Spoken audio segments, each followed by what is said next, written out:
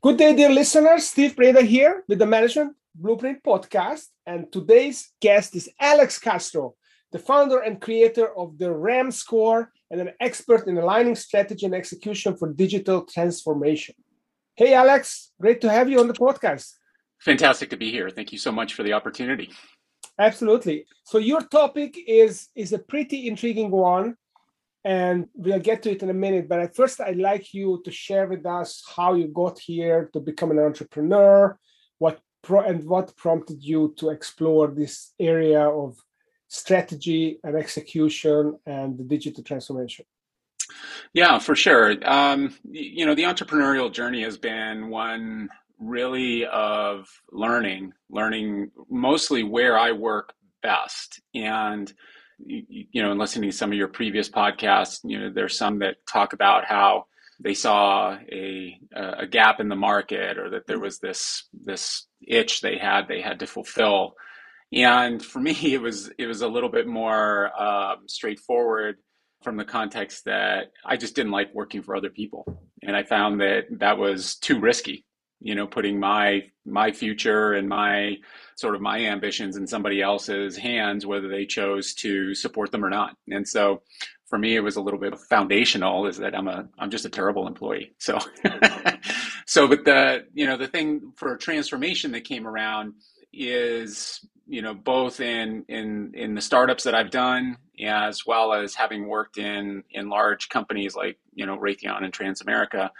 The missed potential is enormous. There's a lot of very good thinking going on, and what you see in those roles, but especially as a consultant, is the fact that there's a lot of good potential, a lot of opportunity that through the execution process and the transformation process is not being realized. And the things to correct it are not as daunting as people think. And I think that they're tightening the screws in the wrong places, as it were. So that's what really drives a lot of my energy on a daily. Wow, that's really interesting. So what does an execution alignment expert actually do? Really, what I focus on, and what our brand focuses on, is how do you translate that strategic idea, the strategic initiative, into action so that you have the realized product on the other side.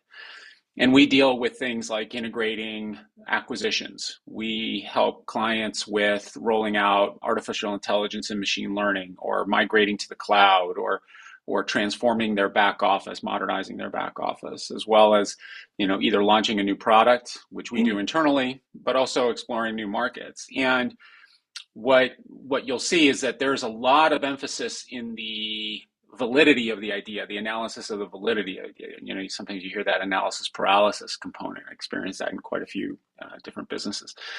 And then there's this very thorough, deep review. And then what happens is that idea gets basically thrown over the wall to a delivery team, an execution team. And, the executives sit there with their arms crossed going, okay, well, where is it? Are you done yet? And that's just that's one of the typical misalignment things, is assuming that as an executive that you've built a business in people, process, technology that can adapt to the next generation of transformation. And what I developed about 20 years ago was a model that fundamentally spoke to the fact the more aggressive that transformation is. If you kind of have a graph, and you bottom left-hand corner of that graph, you've got a line that goes from bottom left up to the right, growth. And you have a box, and that's your current state of people, process, technology. And as that box goes up that line, up and to the right, that future state box, the amount of overlap to the current state box, is the amount of content that you are retaining, right? Mm-hmm. So the more aggressive it is, the more you have to transform and look for new people, new processes, and new technologies in order to fulfill that next generation of the business. And the biggest, I think, misinterpretation that leaders and executives have is that, well, I've hired well, we've refined processes, we've implemented good technology. And that's true in many cases. And that's been done for today's state of operations. And how adaptive that is to the future state is very limiting, especially in the velocity of today's market. And that's where the misinterpretation of capability is. And so what we fundamentally do is we analyze for any given initiative, where are the gaps in the capabilities of your business to deliver that idea, to actually execute the idea. Now, once it gets to market or it's implemented, was it a good idea? That's all the work you do prior to hitting our process. But what we focus on is, can you actually accomplish the work? Can you roll out the product? Can you implement the back office modern? Mhm. Can you implement AI and machine learning and so on and so on? So what's the limiting factor, or what are the limiting factors in companies being able to provide the necessary resources to make these future states a reality? So they come up with a strategic initiative, and you say that they don't have the people, process, technology to execute it. So what prevents them from having the people, process, technology to execute? Is it a personal thing that the leader doesn't want to hire people that are smarter than them? Or is there maybe a blind spot for the leadership in general in falling to traps, or what is it? Well, the root cause of it is in cognitive bias. We all have biases that we inject into our decision making. Today's world is very much about data-driven decision making and analytics in that context. The data around successful strategic projects, strategic initiative execution is fundamentally half of all strategic initiatives fail or are abandoned. 30% of those that do make it through only deliver about 60% of the value initially estimated. And only about 20% of those initiatives actually complete the total value. So, fundamentally, if you really want to look at it in a very cold light, 1 in 5 are actually going to produce value. The problem that then comes out from that is now you are working in a VC model of funding and progressive growth in your business. And your business is not a VC entity, right? The VC model is 9 out of 10 are going to fail, but the one that succeeds is a mega hit. You can't guarantee that in your core strategic initiatives, right? Because your core strategic initiatives may not all be big ideas. They may simply be, we need to tune operations to work better. We need to buy a company and merge it in to help us grow, or something to roll out a new product or enter a new market. And many times those are incremental value creators. And but why? But why? So, I think I understand why VC funded companies generally oftentimes don't succeed, because they are just risky, right? It's a high risk ventures. They're these young entrepreneurial people that try to get it right, but they don't have that much experience, and not every idea pans out, and a lot of competing solutions, and so on. But most companies that are not fast growth businesses, but more mature industries, perhaps, I don't know if this exists anymore, why would they have the profile of a VC type company? Is this normal? Is this the new normal, that all companies have this kind of risk profile, or maybe I'm missing something? Well, it's not necessarily that you're missing something, because it's one of those issues that is such a slow incremental change that you almost don't realize that something's adapted. Fundamentally, execution has been the bane of strategy for 100 years. Like you can find multiple books over generations that talk about, the problem with execution, right? I think Thomas Edison said it at one point, he said, strategy without execution, hallucination. Yeah, exactly. Right. So that's 100 years ago, right? That's not a new challenge. And what's happened is that there have been all of these attempts to really get execution to work better. We're going to get better project managers. We're going to get better methodologies. We're going to really ratchet things down and control every step. And we're going to, progressively, there's this more and more draconian look at how do we do execution. And no matter what you do, the data doesn't change. 30 years of behavioral economic data tells you that the results are the same every single year. And no matter what you change in methodology or adding some kind of new type of resource is not changing the statistic. And so you can go on a strategy of hope, which is, well, my project's going to be different. where you can really take a step back and understand that your business is a continuous kaleidoscope of change. And that kaleidoscope of change is continuously shifting its capability alignment to any strategic initiative you may have.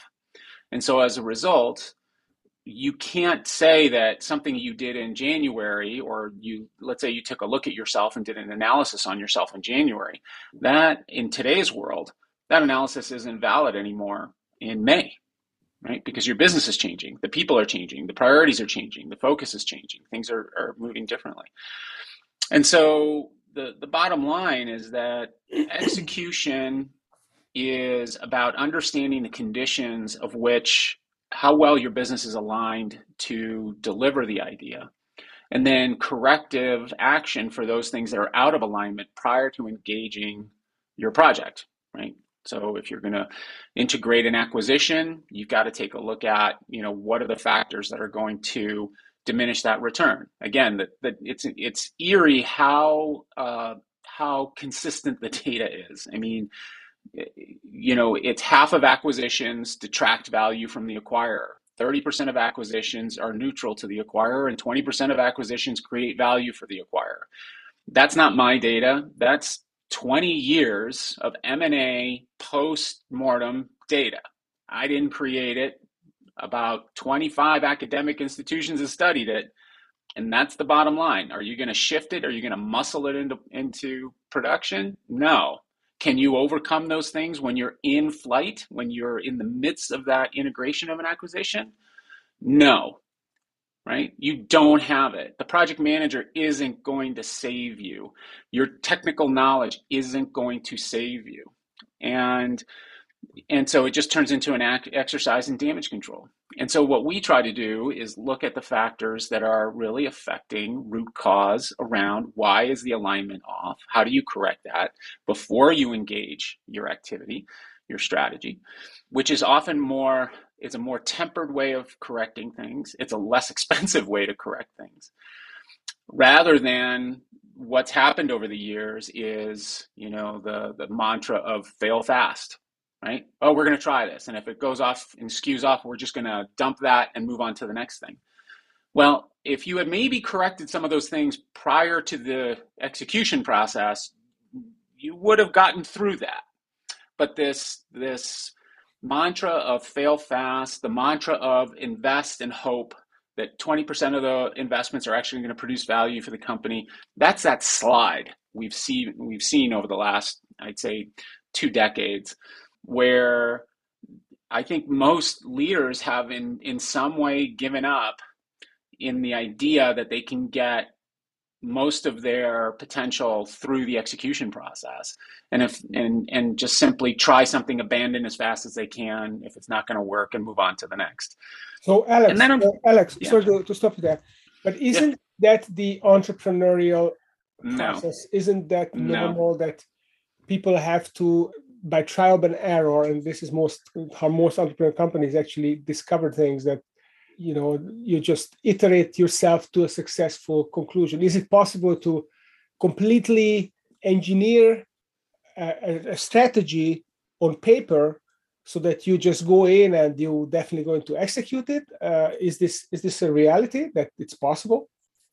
What's possible is that you have to, there are some different factors.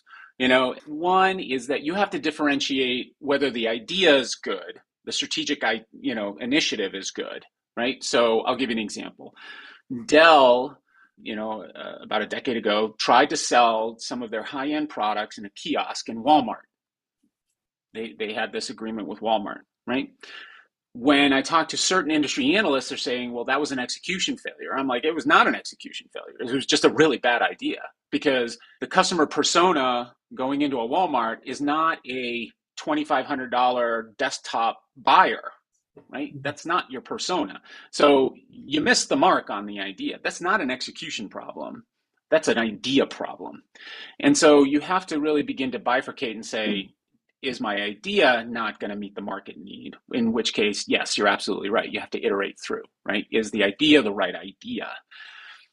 Execution is, I'm going to build Twitter, and I have to get the platform up and running and deployed on, Android and Apple products, and it has to work.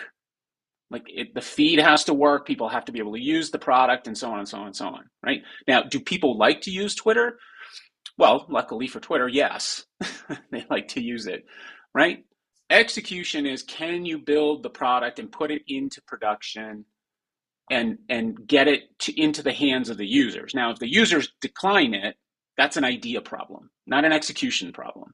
And I think that's where the largest misunderstanding happens. Mm-hmm. And so, yeah, do you have to iterate product? Absolutely. We iterate constantly. Iteration is the active refinement of good product, right? I mean, but I really don't agree with the current operating model that you put together an idea and analyze it as much as you can, put the pro forma together, run your business case modeling, and then you live on a strategy of hope that you can actually get it to market or you can get it to work. Alex, so let's move on from here. I get it. So there's the idea problem, there's the execution problem. So we have to isolate what is the execution problem, and then we have to solve this. And I think this is what you are doing. You're solving for this issue of a high degree of failure in execution. So how do you solve for that? What is your solution to avoid that? Well, I think you touched on it, a little bit earlier, is that there are blind spots in every single business. It doesn't matter what the scale is. And being able to see those blind spots and run a corrective action against that blind spot so that you can get the alignment to the specific initiative in that moment of time is really the key to increasing success rate in your potential and in the ideas that you've got going to market. And so, for in an age where we are, healthcare is trying to implement the digital front door, right? Self-service, the ability for customers to see and engage with a healthcare system, right? That is going to rely fully on execution, in the sense that, can you roll this out in a way that is systematically working well? Because as consumers, we don't have tolerance for things that don't work. We get an app, it kind of doesn't work, we let it go, we never go back. In most businesses today, digital transformation is key to growth. Well, digital transformation isn't just buying software and doing a project. Digital transformation is changing the way you do your business. So there's a strategic element to that. And then there's an execution element to that, in the sense that, how are you going to now transform to a self-service model? Or how are you going to roll out PLG, product-led growth? How are you going to gamify or change your GDM motion, your go-to-market motion? So there are all these functions in there. Now you have to assess, do you have alignment to execute that? Or are you going to, every time you turn a corner, run into another obstacle of something that in your business wasn't ready to do that work? And, it's our position that the majority of those elements are fixable, and they are fixable before you execute or begin that execution process. But more importantly, understanding the depth of complexity of how much you have to fix yourself before you do that can actually avoid strategic debacles, where you're investing in initiatives that, really you had 4 months. I talked to some executives in a Fortune 12 company about 4 months ago. They had 4 months to implement a full portal, and they ran a REM score, and they were like, they needed at least 9 to 10 months to get it to go. And there was just the timeline did not match the desire, and so that was a no-go.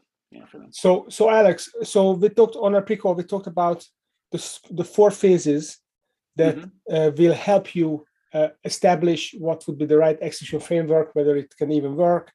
You talked about strategic planning, swarm intelligence, vulnerability, domains, and so on. Can you speak to that? What that looks like? For sure. So again, it's a 2-part model, right? So one, you have to develop in some way a way to process, or we felt we had to develop a way to process the information that was coming in the sense that, how are you adaptively capturing, capturing and tuning information as more and more input comes in. So swarm intelligence, as an example, is a machine learning model that is largely used in automation, from the context that, self-driving cars use swarm intelligence to learn, when I come to this situation, what decision do I make? And what it comes from is the input of many, many, many people on one specific topic and getting to a conclusion. And what we did is we adopted that modeling into our product, REMScore, where we are taking in the data, right? And so the question I always get is, well, what data set are you using to calculate whether or not we can execute this thing? Well, I'm not using another data set, because prior success does not indicate future success. And so what we do is we created then a process of harvesting data from the participants that would be part of that strategic initiative in real time. The REM model then uses swarm intelligence to shape the types of questions in the dynamic interview process to extract and elicit more information, so that we're actually capturing the current situation and the current environment around the current need, and adapting what is that sort of sentimental analysis that then produces an outcome in the 14 domains that we measure, to understand where the vulnerabilities exist. So now you're not doing whack-a-mole. You're not trying to figure out where it is. We tell you exactly where it is, and you can run corrective action to that. So it's essentially a modeling exercise where you're It's a model scenarios through the 14 lenses that you had, the 14 domains, and That's see. right. Yep. Yeah, exactly. Okay. And we're doing it in an automated way. So, I mean, the interview for any individual participant takes about 15 minutes. So this is not like having to do any manual lifting. Like, what we're doing is stripping out the cognitive biases. We're looking at the data for what it is, and then modeling to where are those key vulnerabilities. So now you can target those, correct them, and then move more aggressively in execution. And we see that people who use this approach with REMScore tend to execute in half the time at 2/3 the cost. That tends to be the average. Yeah.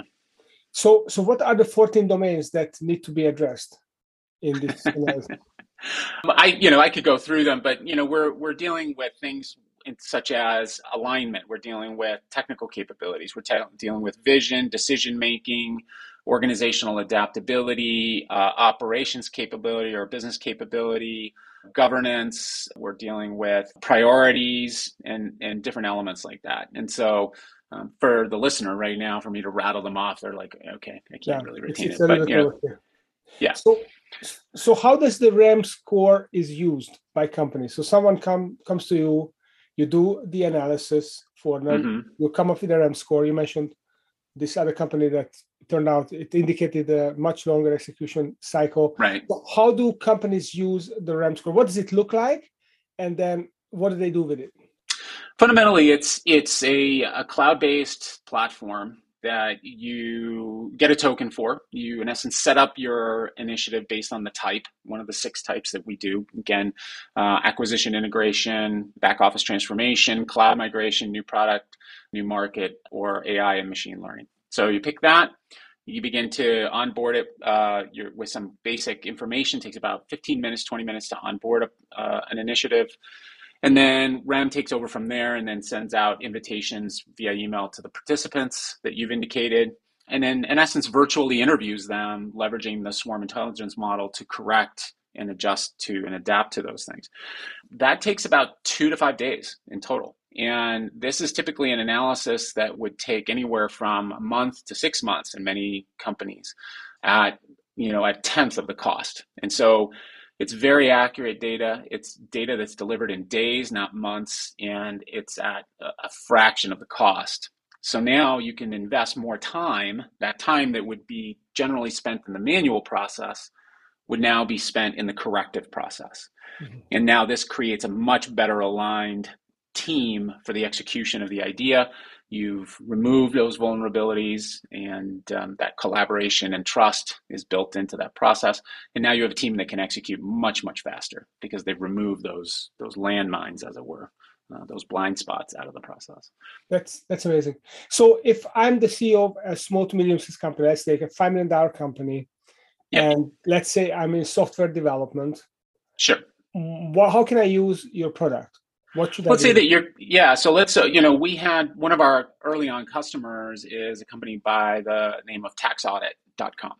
And Tax Audit is the insurance for whenever you go to Intuit and you do your taxes in Intuit, you can, you can pay for tax audit insurance. And so that's what these folks do. They are dominant in the market, fantastic group of people, very, very, very sharp group of people. And they needed to modernize their platform, right? They needed to really become, or drive next gen, more self-service in the process of what they did. And so they ran a REM score to understand where were the vulnerabilities in their ability to execute this next platform, because they didn't have a failure option, right? This is their core business, the system by which they use to run both workflow analysis and all those kinds of things.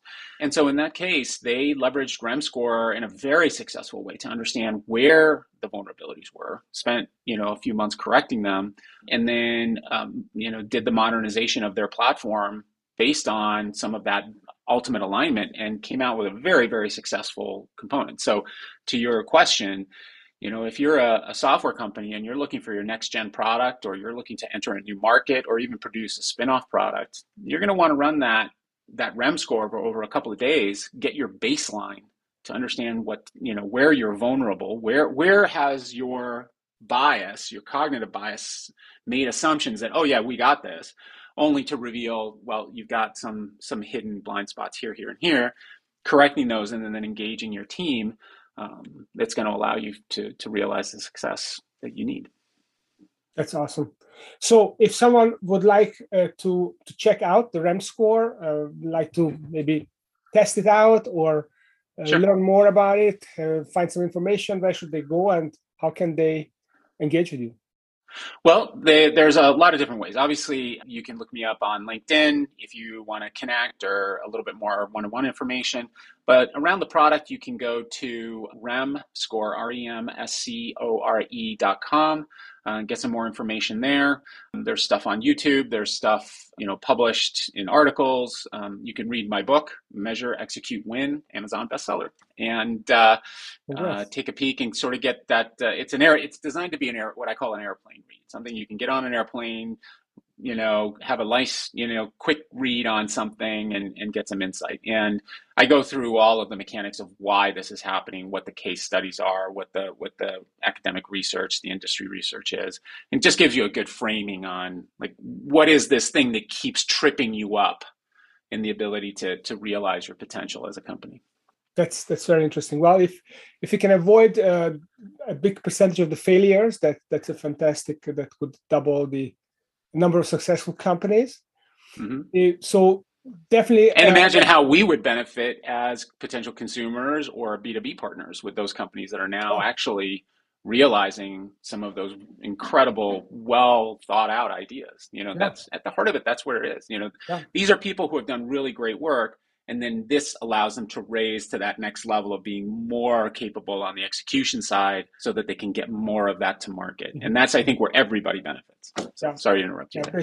So basically, you're putting the creativity and the inventions to use so that they don't die on the vine, basically. Exactly. That's exactly right. They go through and get manifested. That's fantastic. So definitely check out Measure, Execute, Win by Alex Castro.